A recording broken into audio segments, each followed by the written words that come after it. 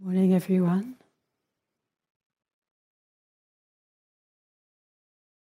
So let's just take a little time to arrive more fully here with how we are, with what's present.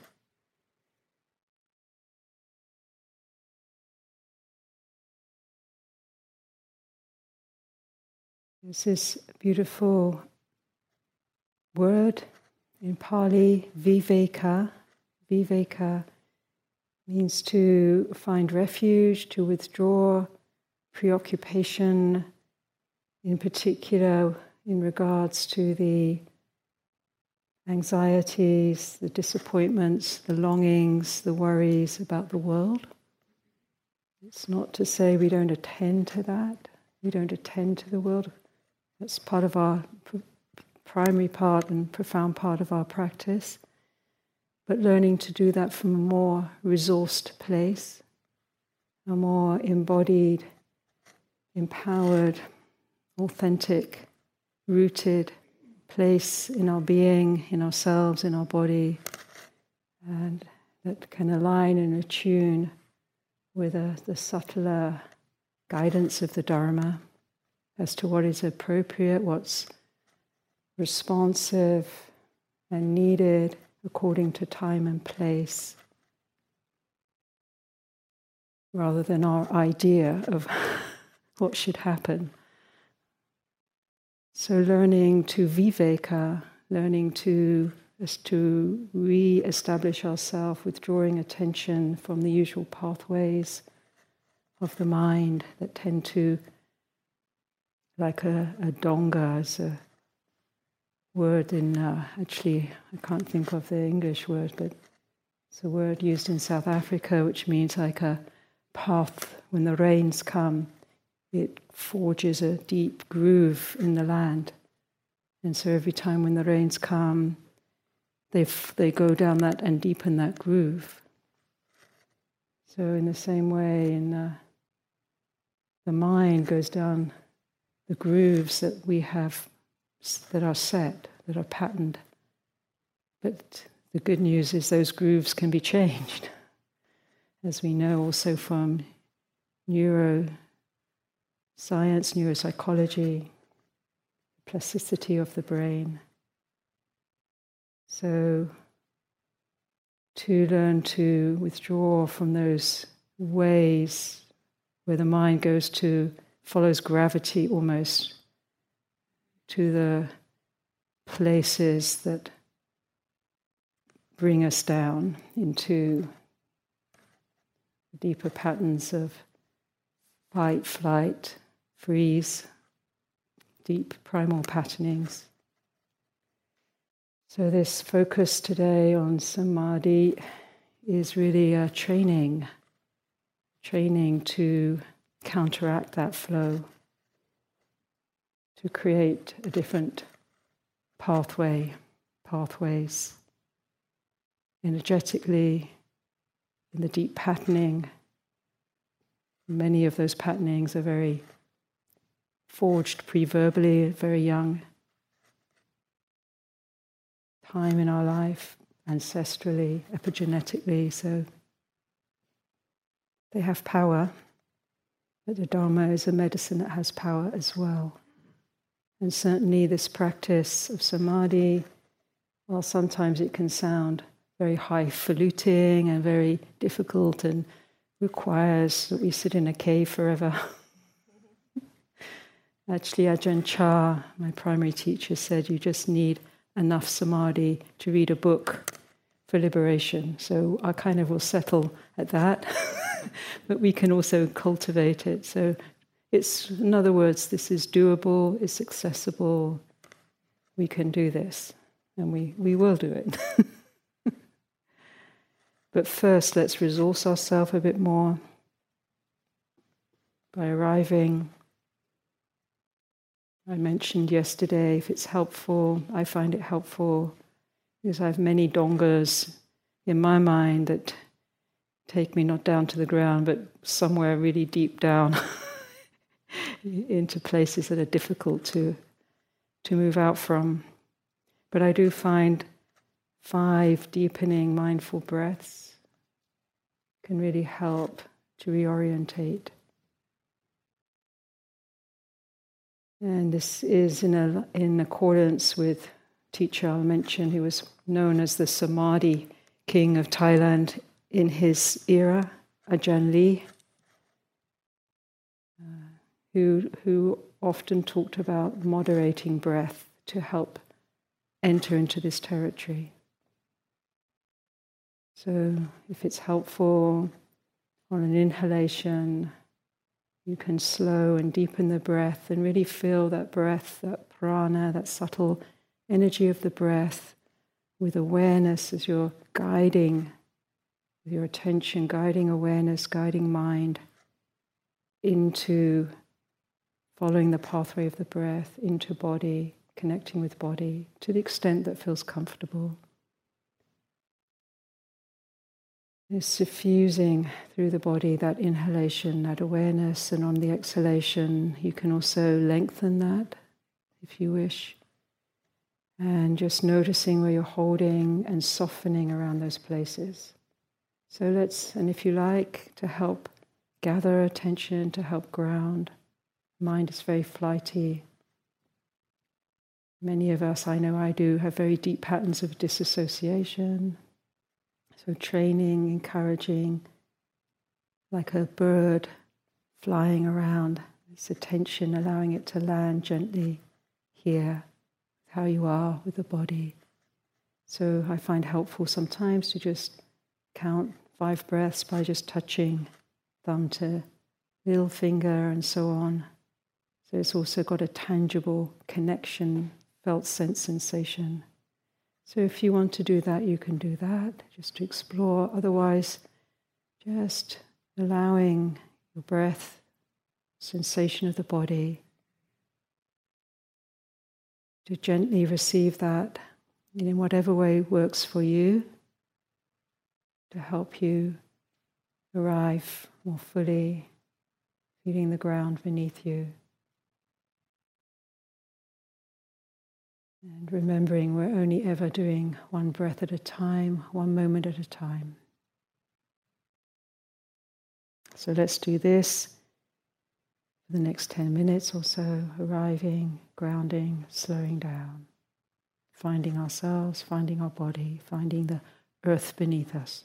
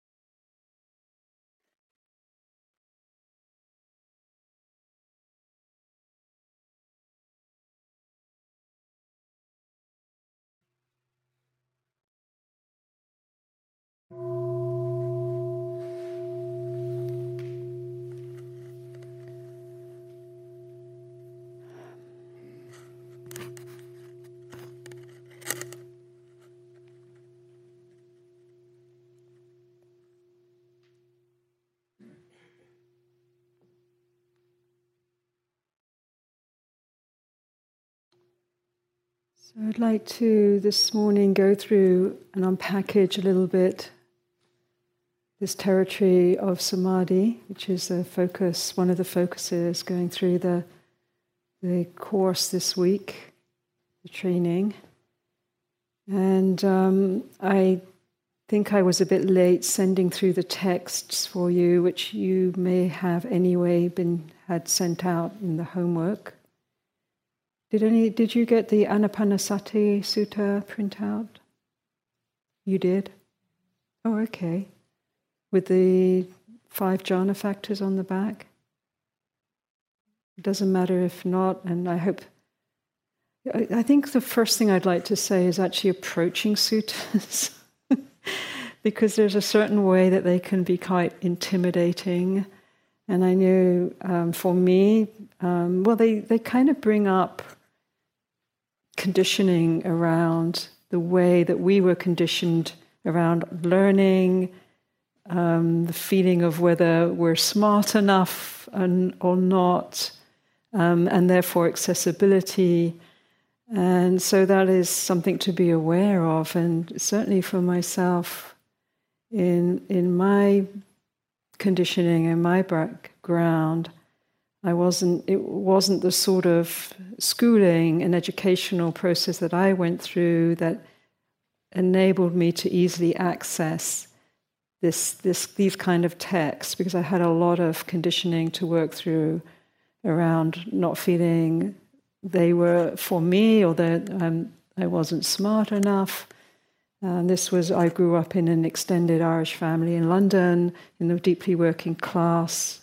Parents from the East End of London, which is traditionally profoundly working class. No one went beyond 16 years at school. At 16, we'd leave and get a job or apprenticeship to bring in money.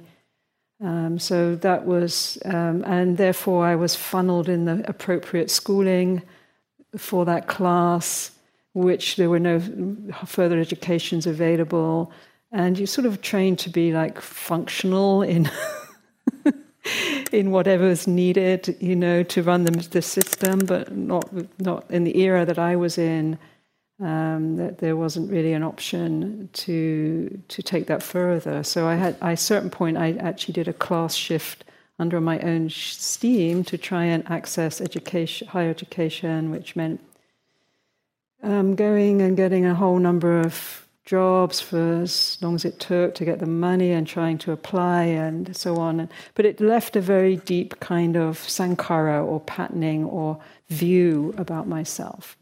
And it wasn't until in my early 50s when I went to do an MA around mindfulness-based psychotherapy in the UK that a lot of that came up. I can't, I don't know how to do this actually. I had a very, very helpful tutors. But meanwhile, I had already been a nun before I did that for 12 years and been practicing and training. And I realized I was actually really liked reading the suttas. I didn't always know what they meant, but I actually realized that, but there was just this conditioning. And I think if that comes up for you, it's for some people there's a facility who've, university education, or so, you're used to doing text, used to studying, used to producing papers, doing a PhD, and all of this will be very easy fare probably. But there's a sort of certain way that we have to just acknowledge the kind of conditioning that we bring that comes up around these forms. And to realize the suttas are really they're maps. They're like, if you're going to go somewhere, you do a Google map. They're not the exact territory. So there's a lot of need to translate the basic forms of the map into the actual living territory of where we are and what we're navigating and how that applies in our experience, so that in fact they're there to support us rather than intimidate us and funnel us in, where we try to funnel ourselves into a prescribed outcome that might actually not be that accurate to the Dharma itself. And I was always very heartened by that Ajahn Chah himself. His education didn't go beyond 13 years of age. He was brought up in a rural farming culture, and I entered the monastery very young. But that he himself was more, he did study suttas, that was part of his early training, and the Vinaya and all the rest of it, the Abhidhamma to some extent, but his training was very much meditatively based, and it wasn't so much a methodology or a technique that he transmitted. His transmission was primarily contemplation, like wise contemplation or investigation, inquiry, right view, if you like, how to meet this moment and to use it all to turn it to awakening in the Dharma and liberation. But he had a foundation culturally, very deep foundation in the Dharma, which many of us don't have. Some of us do, but so there, that's huge in and of itself. But to see that these texts are also, they're like kind of dry bones, if you like, that you have to sort of not. I'm actually quite a vegan, so it's probably not a great analogy for me. But anyway, you have to kind of chew on them to get the sustenance. I guess the bone marrow. It doesn't quite work with carrots and cucumbers, but anyway, I think you get my idea. But you have to sort of work them to. And I did send a resource, which hopefully will be passed on to you, of one of the very helpful Pali English dictionaries. It goes back to 1921, Rhys Davis and William Steed. And why I like it is because you can look up Pali words, and it goes into etymologies of the words, into the Vedic and Sanskrit and Brahmanic and and the Pali, and so you can just you can enter any of these texts, even if they're incomprehensible to you. And certainly many texts have been incomprehensible for me that I've lived with for decades. And then they start to, just like working with the words, contemplating the teachings, working with your practice, and then they start to become embodied and owned by you, and empowering you, grounded in you, somatically, not just cognitively. And sometimes, like the Heart Sutra, which is an incomprehensible text, just when I understood at one moment, like, oh, this is all about going beyond all thought, of course, all cognition, and it's taking us directly into the knowing citta, knowing heart, then it all became clear. But if you're trying to understand it from the old premise, then it's like, what is this? This doesn't make sense.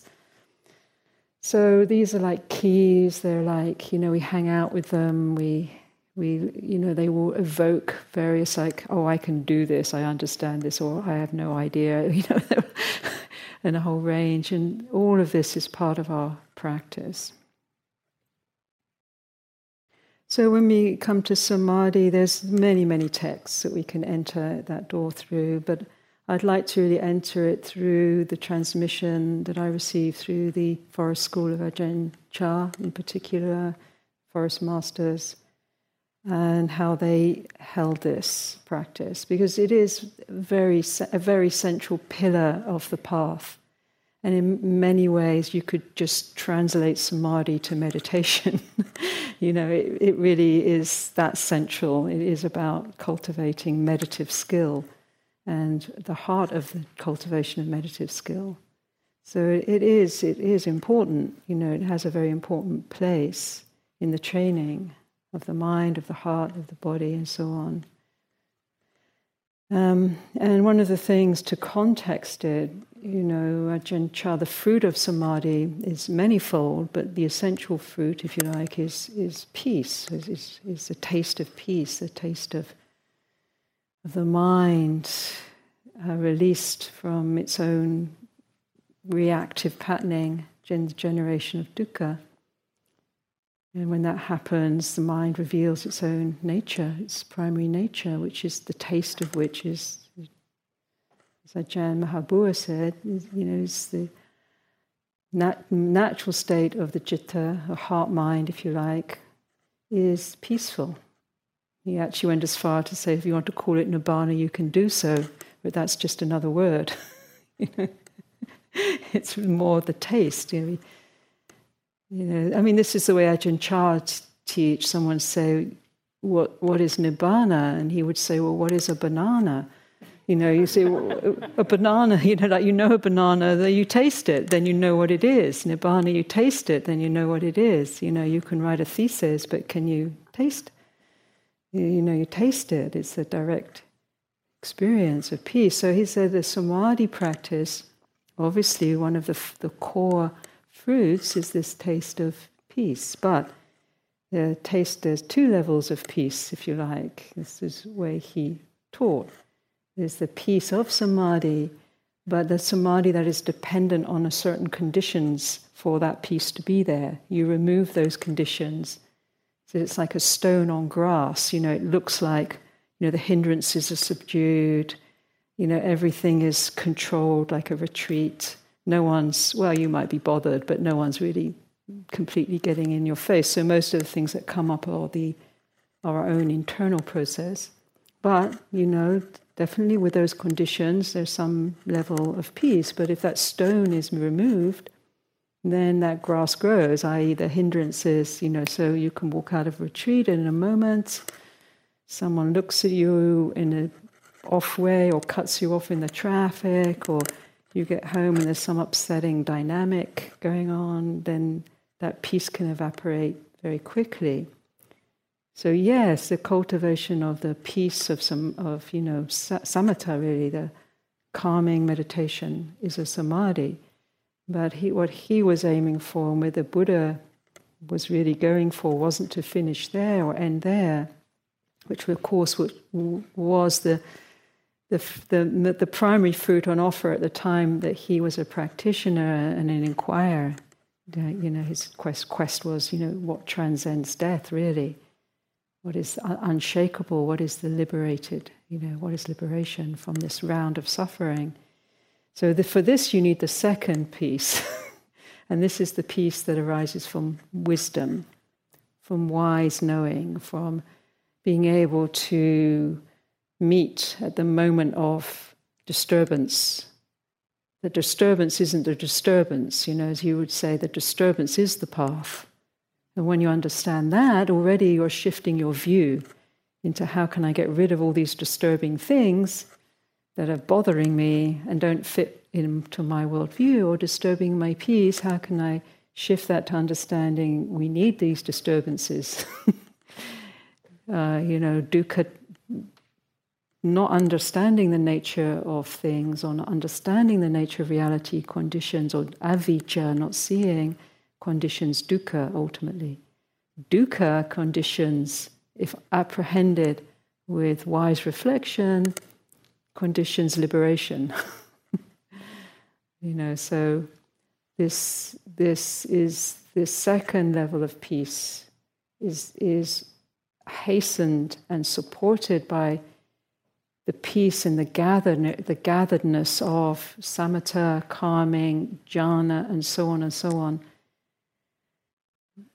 But in and of itself, if there's still dependency on the conditions internally and externally to sustain that level of peace, then we haven't really reached the peace of the undisturbed in the midst of disturbance. The mind in touch with the world but not being overwhelmed or disturbed, able to instead be resourced enough to respond proactively, to transform the nature of world, if you like, whatever world is, the moment and the way that we apprehend it and experience it here and now through the sensory experience, which includes mind, thinking, discerning, narratives, conditionings of the mind.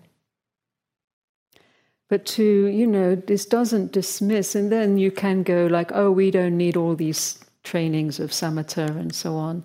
We can just, wisely contemplate things how they are. But if you notice that our sword of wisdom can get blunt very quickly, and without any samadhi, it's much more likely that really the mind will just default to its own habits, its own patterning. There's nothing to stem that flow. There may be an idea about the practice, but the practice itself is not really being applied. So then, the lack of samadhi, we tend to just be overwhelmed, anxious, pulled up into reactivity, stressed. There's not much samadhi in the world. So when we go into the field of the world, we're also very activated. So, definitely cultivating this part of the path is really, really helpful, because there are also the benefits of increasing well-being, subduing the hindrances, subduing the reactivity of the mind, so we can gain some potency and power of the mind itself that can actually work with the disturbance, not be just washed away by it. And that can also actively sustain well-being. This is a part of the cultivation. As going into, I mentioned the word samadhi as healing. This is a transmission from Ajahn Sujito, who's a very fine and profound teacher in this territory. You can listen to him around the Anapanasati, working with breath and body. Very, very profound, very decentralizing out of a sort of hierarchy of attainment, really, around this territory, into a very source-orientated, receptive, deeply yin, if you like, way of accessing this territory. And he calls samadhi as a primary practice for healing. Just this deep, or maybe deep is also, it kind of sounds like we have to do something else, like if you go deep. Immanent is probably the immanence already of the luminosity of mind, awareness. I'm talking about mind as in its nature as awareness. Bring that into touch, the nature of the flow of conditioning, that it has within it its own healing intelligence. So samadhi is really this gathering, the gathering of the power of awareness. So the mind is usually diffracted and deflected into the 10,000 concerns, this way, that way, reactive, whatever's touching it. So the stilling, the holding, if you like, the outpost. This is just my way of speaking. I'm not trying to justify this through the technical understanding of mind, which is a big territory, and awareness, but in a way, the training of attention is it is a part of awareness. It's almost like the interface between the movement of all things, the sensory experience, world, whatever we want to call, the flow of conditioning, the flow of the arising nature of how things are, the interface of that with the training of attention, where attention is where if attention starts to steady within a point, within that flow, and the Buddha teaches the foundational point of the body breath, then gradually awareness, the mind, if you like, the mind's natural state, it will start to gather. Naturally, it will start to focalize, it will start to embody, it will start to deepen. And that quality of present awareness, when mixed with the flow of whatever's arising, will, in and of itself, without us necessarily doing it, it will unify, it will heal, it will resolve, it will illuminate, it will, because this is the nature of awareness, it will integrate. So this is all within the realm of samadhi. This is the nature of samadhi. These are the benefits. And a mind in samadhi, if you like, mind, I don't want to divorce mind from body. Mind is body in many ways. Body is mind in many ways. Both are so deeply, and feeling tone. In a way, these three, samadhi, we're working with these three flows of the three streams, if you like. The kaya sankhara, the kaya's body sankhara, the patternings of the body. The Vajji Sankara. Vajji is connected to the word speech, but it's in this way is like the mental body, if you like, thinking, narrative, perception, memory. This is the flow and the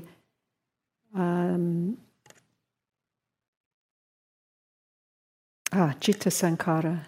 Citta Sankara is, in this way, Citta is like more feeling tone. You know, the Citta, the mind, if you like, is very sensitive. At its core is the sort of core feeling of amness, beingness. It's what touches and when touched, it's experienced as very intimate experience of feeling. Feeling, it's a communication, if you like. We feel the world, we think the world, but we feel the world. Perhaps we primarily feel it more than what stays often is what's felt. So this is a flow of information. It's a flow of, when purified from the reactivity and the distortions of projection, then feeling nature in and of itself is a very accurate source. It's a source like it's intuitive source of information. And often that source flows more profoundly connects more accurately with the nature of how it is, tending to more so than when we receive information cognitively, which will be distorted through the tendency to separate out to subject-object, like I'm thinking about you, I might have words for you, but I don't still really know you. I'm thinking about myself, never mind you. You know who I am, and I have all these descriptions, but it doesn't mean to say I really know. So when we go to this deeper level of the Citta Sankara, it's a direct, in the meditation, this is the territory of Samadhi, and as the awareness strengthens and you bring that awareness to touch, that gathered mind, if you like, that gathered Citta and the potency, and you bring that into contact, internally, externally, which is the sphere of our sati, in the mindfulness, the first foundation, in all of the foundation, externally, which of course is a ultimately false boundary, but still it is a boundary. Then that mind will illuminate.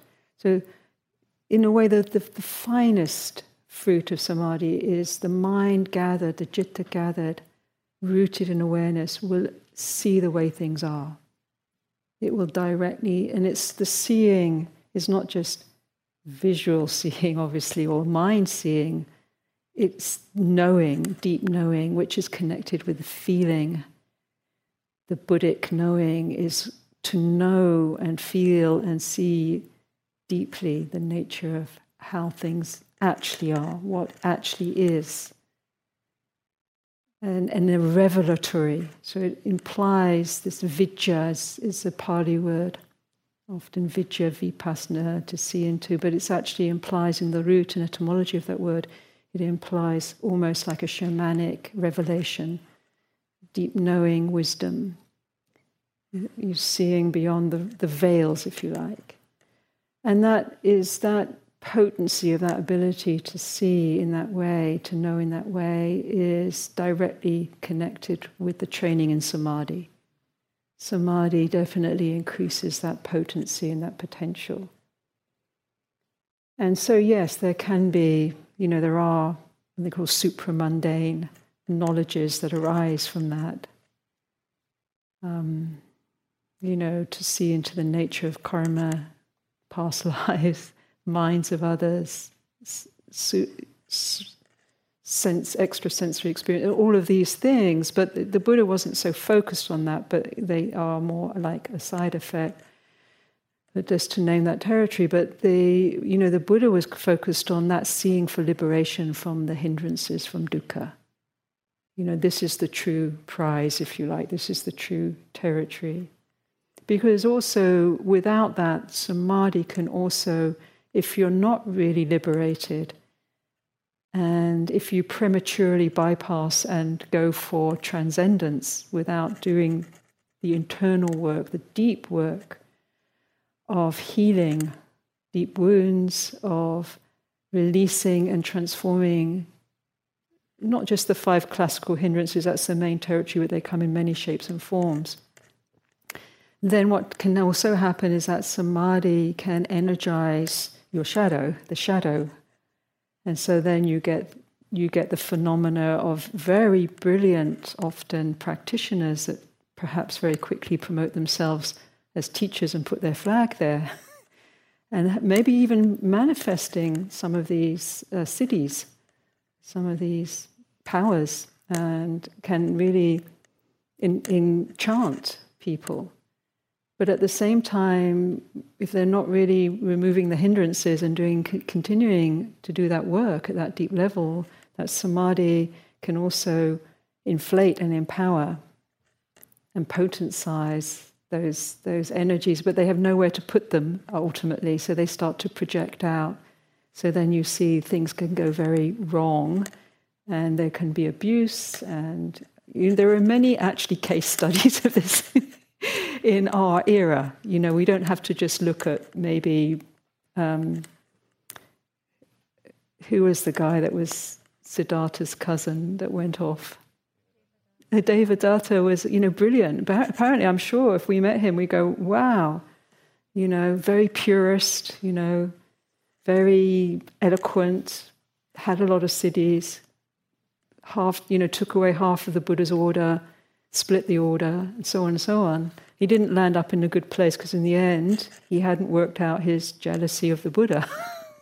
He hadn't worked out his hindrance. So then in the end, he tried to kill the Buddha. It was one of those karmas that's very hard to walk back from. Most karmas you can, transmute, but there's some that are like, let's just not do that, So this is this working knowledge we should have as practitioners. We should be able to identify this, and hopefully in the collective knowledge of seeing this, we can identify this more quickly, and ourselves, how we can get deluded in these spaces. In fact, in the Mahayana, the Shurangama Sutra, which is an interesting sutra, it focuses on the meditation method of Kuan Yin Bodhisattva, Avalokiteshvara, and highlights that.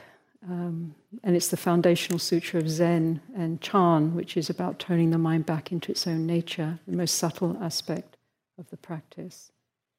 Shurangama means when that is realized, then it means durable. It means the ultimate samadhi. The ultimate samadhi is the liberation of the unshakable heart, the unshakable liberation of heart.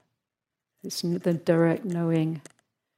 But in that sutra, it lays out what they call, I think it's 52 demon skandha states, which is about all the things that can go wrong when actually there are some spiritual attainments around this area of samadhi, but there isn't the deeper work of transformation and purification of the hindrances.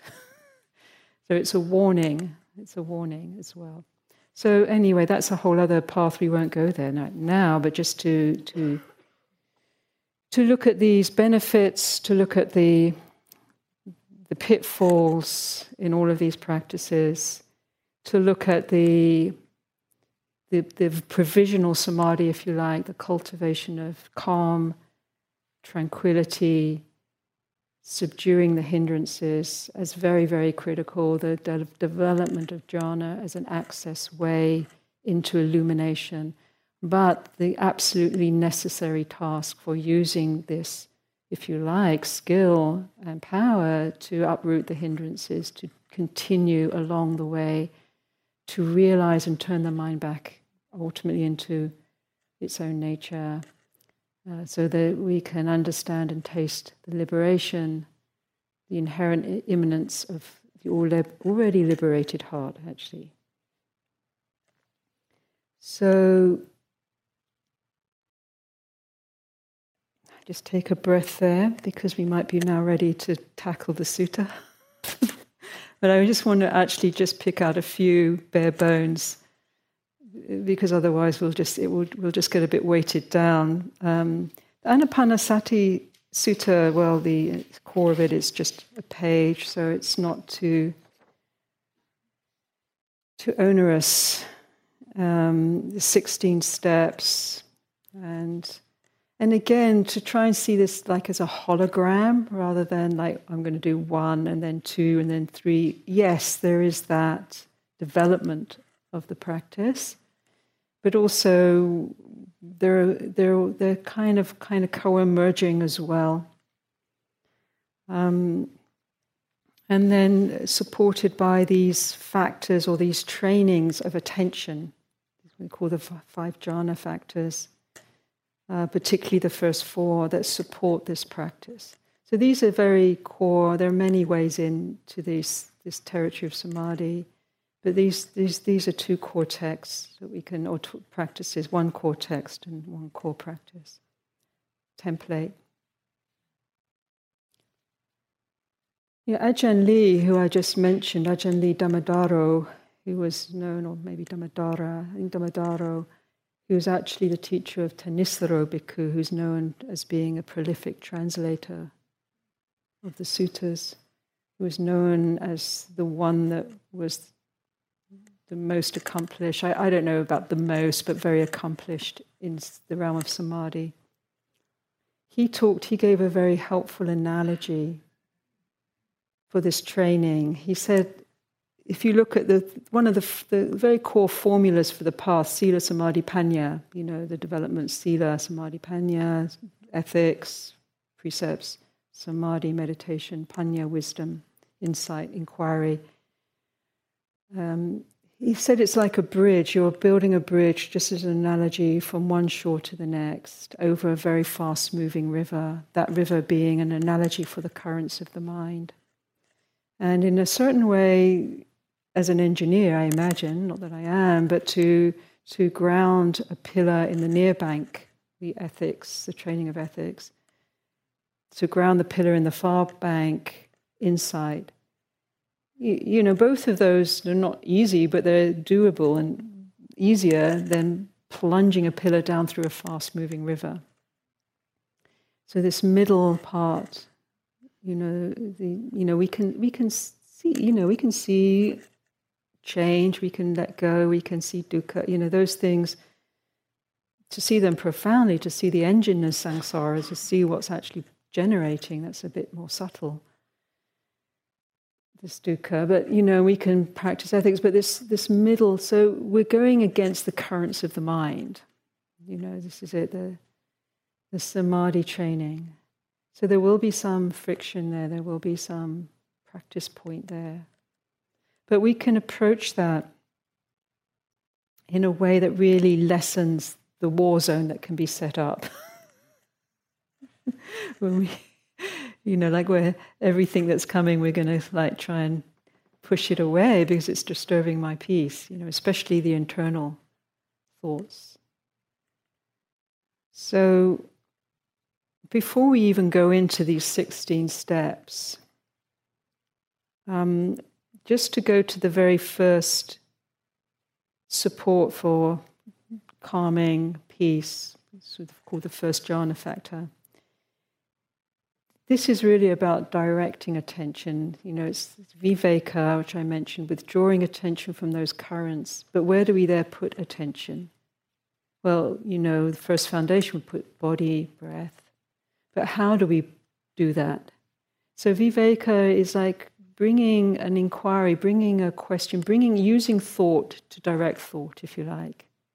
So the skillful use of thought. So often when people are going to this territory, and I've heard it like a million times as leading meditation retreats, a million times, and I hear it in my own mind, I can't do this because I'm thinking too much. So we set up a battle as if all thoughts, it really is quite a subtle level of jhana or focusing or gatheredness for thoughts to subside, or for them to subside for a while. That's usually, for most of us, that's not the territory we're in. We're going to be working with the thinking mind and the current of thought.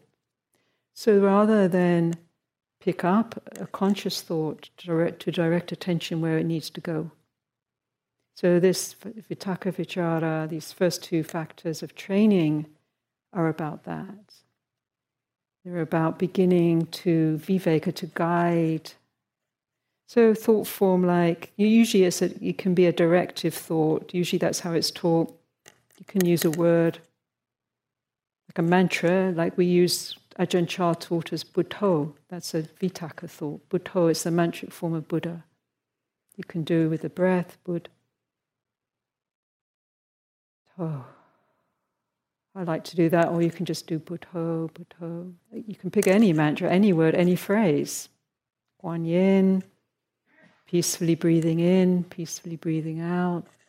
This is vitaka, this is a thought form. You can explore what works for you. Or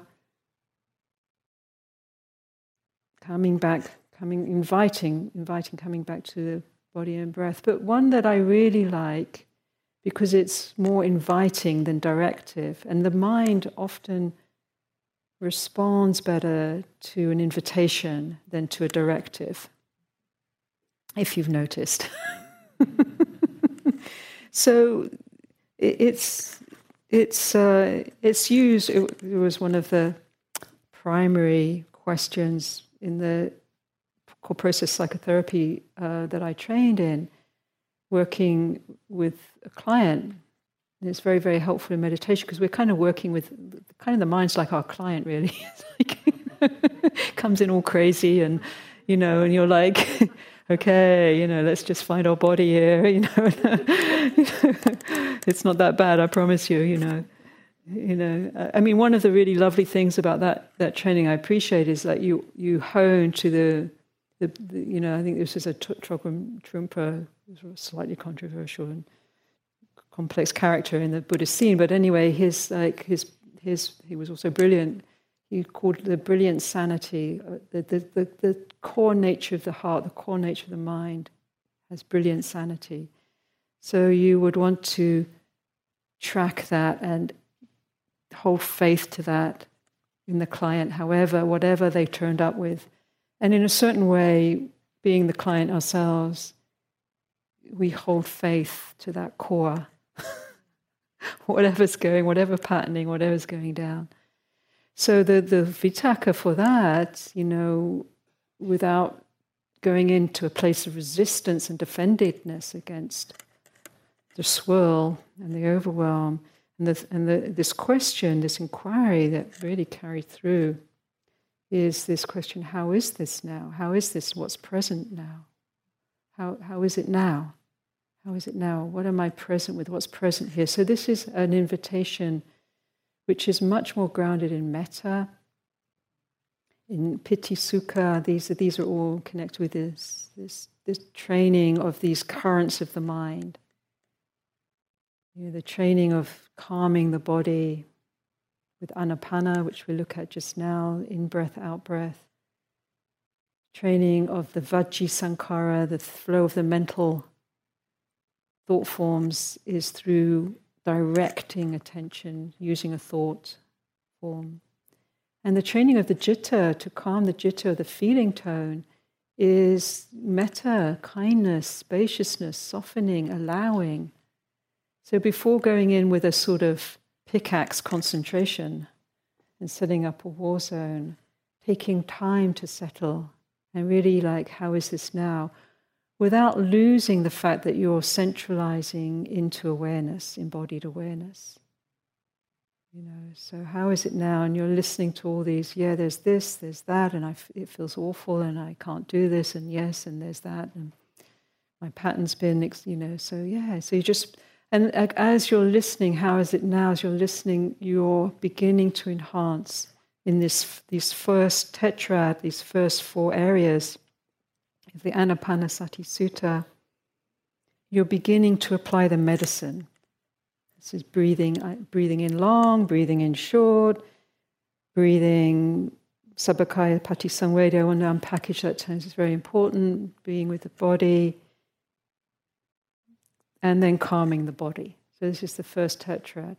So this is the samadhi, just moving into this territory. How is it now? What's present now? Or calmly breathing in, calmly breathing out. Or buddho, or picking up a thought form. so that you're not just picking up a thought form and starting to mix it with the training of, you can maybe connect it with, how is it now? What's present for me now? This metta, calming, softening, opening, taking your time, breathing.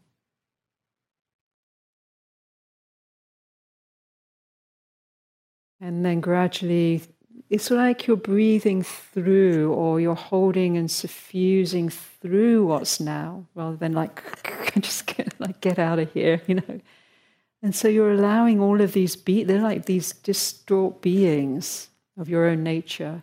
You're allowing them to be gathered in, so they become allies, rather than, enemies that are disturbing you. You're like giving, so that in itself we could, can take, that's a big part of the practice. But so there's this patience. It implies being patient, allowing, taking the time for things to settle. And then, I like to start with these long, deliberate breaths, because I my mind's very porous, so things flood from my internal process, I feel very activated a lot of the time if I'm not actually gathering myself, and there's a lot of dukkha that just floods. But I just do the 5 deepening breaths, and I can feel my nervous system recalibrating very quickly. It's just slightly more oxygenating the body, brain. By deepening the breath, it starts to really, it's very effective. So I'm really glad that we have a model and a template for that. Ajahn Chah himself would say, if you're feeling upset, take some deep breaths. Ajahn Lee, a lot of his teaching was around moderating breath. To move towards comfort, to move towards this territory. And then moving, deepening into this kaya, this embodied experience. This is so huge, this third training in the first tetrad, the first steps of the 4 tetrads. Often we have in concentration, sorry, I know this is a lot. We will take a break shortly. Often we have this sort of idea of observing the breath. So we set up this observer person. I don't know who that is sometimes, but they kind of become this big authority. They sit on the throne and they start kind of judging and directing operations. And there's this subtle way, or not so subtle, that we don't meet expectations. And often that observer has had all sorts of ideas of what we're trying to attain here.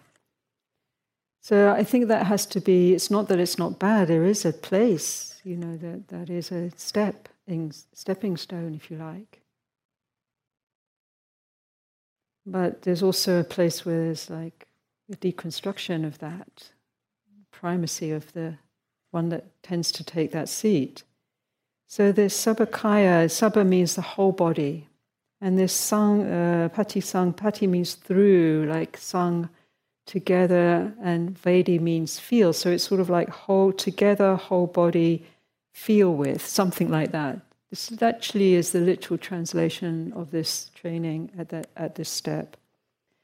So as we enter breath and embody, it's encouraging not to just coolly be an outsider observing, but to enter deeply the territory of the body.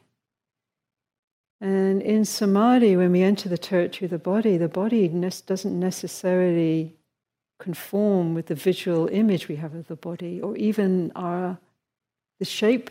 Like the body in Samadhi can feel big, it can feel like small, it can disappear, it can feel heavy in a good way, like really like a stone, like solid, but grounded. It can feel bound. It's the internal experience, you're beginning to experience the energetic body, if you like, but it's deeply rooted in the physicality of the body. So Ajahn Lee would always teach in jhana, keep the body around. Always don't desert the body. And we have in the culture that we're in, there's very deep ways that we're split away from the body through trauma, through erroneous religious teachings around sexuality and embodiment and fear. And there's just so much. It's so loaded. So this is why it has to be very gentle, because we're reclaiming our body really internally at a very deep level. And then we have all our own judgments that project. So all of that is, these are the beings, these are the conditionings we're scoping in, we're knowing, when you know awareness, like I know, yes, I know, I hear you. I'm not going to let you shape me and dictate terms, but I'm also not pushing you out. I'm including you in this voice, this feeling, this putting down thing. And then we continue with applying the medicine. Sabakaya Patisamvedi, to enter more deeply and directly feel the sensation of breath. In whatever way, in Ajahn Sujito, he's interesting translation, there are many on all of these territories. He talks about the long breath being where you decide to follow and track the whole of that breath, which is a beautiful, we could almost just, maybe we'll just stop here, because this is almost like so profound. When we start, you're just tracking that whole movement of the breath and the sensation and deepening into that. And so this is where the mind actually likes a task. So when you give the mind a task and it can do it and it's not being berated and there's a gentle support and there's metta and kindness and patience there, it will engage. And it will help to diffuse and settle all of the extraneous anxieties and fears and worries and disassociation. And so you can follow. And then Ajahn Sujito talks about the short breath as where maybe that starts to feel a bit coarse, following the end. And then the attention might just settle. The breath body is sensation as well. The breath is it is not only like the movement. Vayodhatu is vibratory. We're talking about the vibratory experience, really. Breath is subtle, but sensation is a coarser frequency. So sensation, you're also with breath when you're with sensation. It's not apart from the breath body. So, but you might decide to focus and be drawn to focus into one particular... there's designated areas that are in the technique-orientated approach, which are useful. Ajahn Chah loved to practice just under the nostril, which is where I first taught in the Burmese style. And if there's a lot going on that you can't, sometimes just settling here with very neutral sensation, top of the lip, all I can manage is that, which is quite significant in and of itself. Sometimes the belly or here or there. There's actually nowhere in the suttas that says a particular spot. But these are methods that can be useful and helpful, but we might just find ourselves drawn ourselves. And then that might move, like this. I notice there's a discomfort, and I can take extra tension into the body here, into a wound, into emotional pain, into an area of damage, and just settle. Thanissara, who's my partner, many of you met him, and he's a profound teacher in this area too, as well, in the same way as Ajahn Sujito is. But he had a lifetime that started as getting very ill as a monastic in northeast Thailand, with typhus and typhoid and a bunch of other things that he never really recovered from. And he used to work and has worked for decades with trying to sustain. His energy bleeds out very quickly. Body can't really hold a lot of energy, and he gets very depleted and doesn't feel very good a lot of the time. this practice of just sabakaya pati samvedi, being within body, just laying down, you did a lot of laying down, just really feeling deeply direct awareness to sensation. Removing the cognitive narrative. Just deeply feeling has been a lifesaver and very so he'll frequently every day he'll just take and he's gotten very good at it, so in a short while he can rejuvenate just through this practice. So this is again a dimension of healing around this practice. So it's very unifying, healing, and then it goes on as it does in the first foundation, calming. So soothing, calming the kaya viveka, the kaya sankhara, the patternings within the body. The second sphere, or the second tetrad, and I'll just go through these. We'll go to 10:15, and then we'll have a break. So that's about 10, just over 10 minutes. And I'm just going to touch on these bare bones. And then we can open it up. I don't think I can get to all the territory without completely overwhelming you. It's just so exciting, actually. I love doing this, going into... I just think this is such an incredible... we've just got these incredible practices. I mean, I just think, here's the Buddha, like 2,500 years ago in the Gangic Plain of India, like exploring the depths of consciousness and these... and these disciples and this transmission. I think, what were we doing in Europe at that time? Like hitting people over the head with bricks or something. I don't know what we were doing. But it's like, here, this incredible, and it was so open-handed, and figuring out how to, send us to this moment in time. And here we are sitting, looking at these. So that's the power of the suttas, And it's for us to, to unpackage them, and this is a gift. This is a gift to each of us. There's no one not worthy of this gift out of all beings. So anyway, so the second tetrad is around and the third tetrad are really about this whole practice with the body as the mind, as you employ the mind engaging in service of this practice, the mind really finds relief to start to steady and connect with our embodied experience. It starts to feel home. So often it's this poor orphan that we're just shellacking along in some way or another. So it starts to feel home. And I know it's not our permanent home, but it's our earth home here, So, and actually at the same time, the luminosity, the basic nature of mind is luminous. It illuminates. It's illuminating this moment. It starts to illuminate and suffuse its own awareness through the body, which is very blissful. So this second and third tetrads are about really honing this ease and upliftment and metta and suffusing that through the mental activity and beginning to allow, the subtler forms of mental activity, through the illumination of mental activity starts to dissolve the more coarser forms.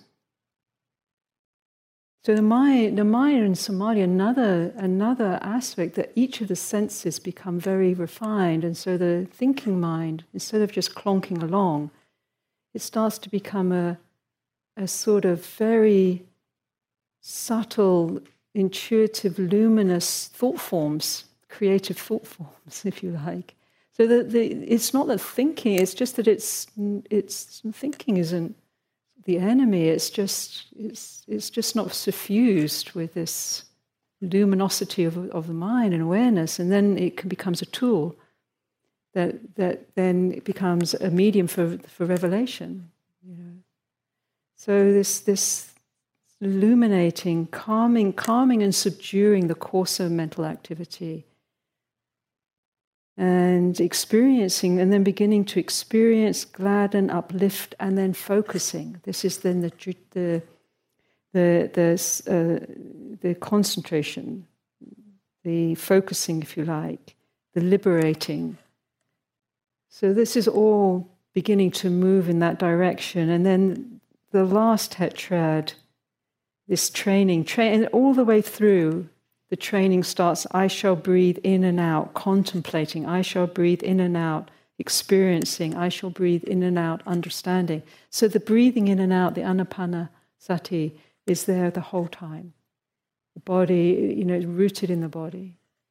And then moving towards the end, this Anapanasati Sutta, the power of it is it basically moves from samadhi into inquiry, into contemplation, into Dhammavicaya, this investigation of dhammas.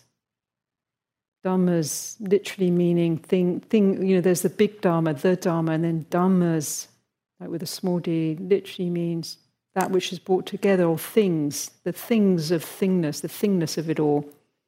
Contemplating, what is this? Actually, what is this nature of this moment really? What is the nature of what's appeared? And this curiosity, this investigation is very blissful. It's like, wow, we're like explorers of the cosmos at this point. And here we're given a lens to look through that helps. Firstly, of course, anicca. Not only is the impermanence happening externally, but internally at that level, you can't even say there's something. This is why the word emptiness doesn't work for me. Whenever I say, what about emptiness? I know that's the translation, because emptiness isn't empty. Master Wa says, is one of our very revered lineage transmitters of the Kuan Yin Dharmas, of some of these very deep, subtle aspects of the Dharma. It's been very meaningful to Thanissara. And Master Wa says, emptiness doesn't exist. Empty isn't empty because of wonderful existence. Wonderful existence doesn't exist because of emptiness. Therefore, emptiness isn't empty, and wonderful existence doesn't exist.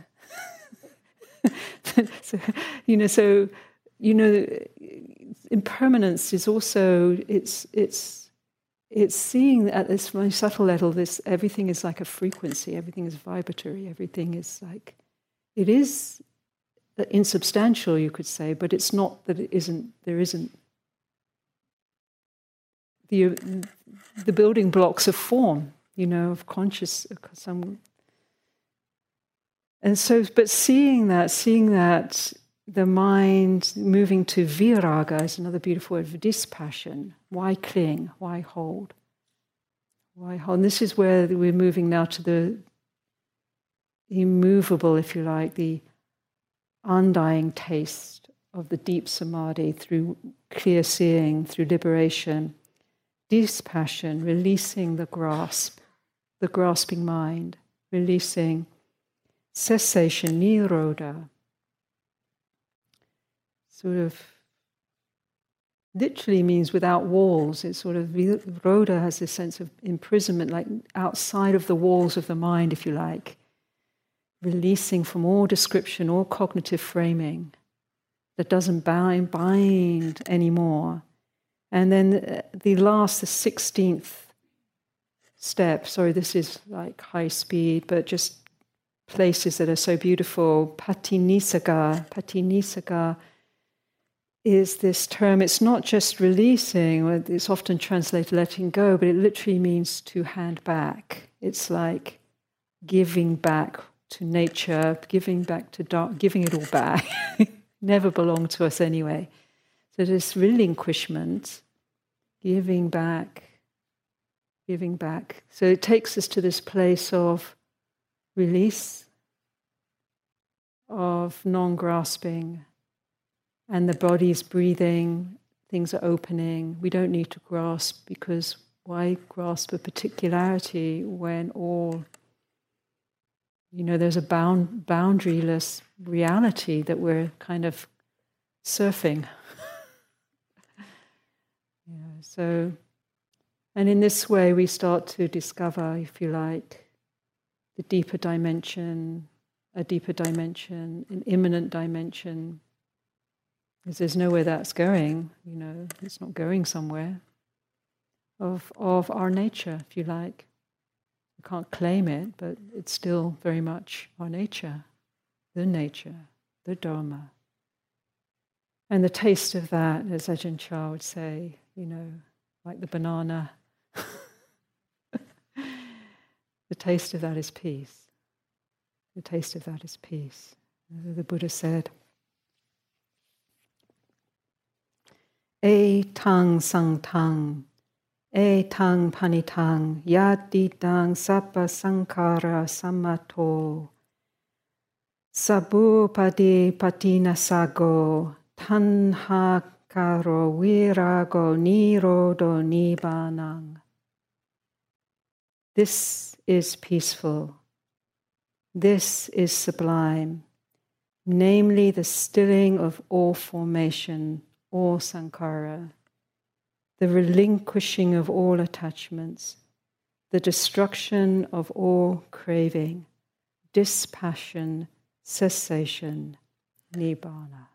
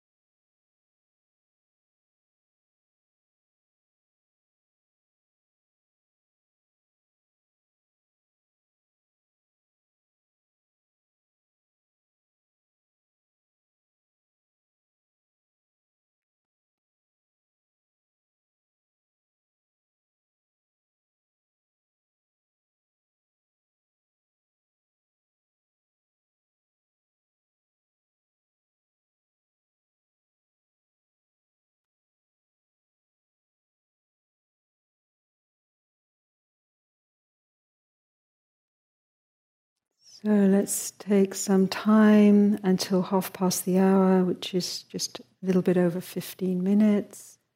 You can open the space for anything you'd like to share, any inquiry, any questions.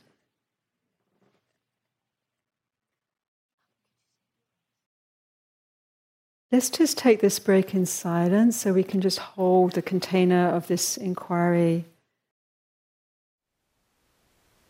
Thank you for listening. To learn how you can support the teachers and Dharma Seed, please visit dharmaseed.org/donate.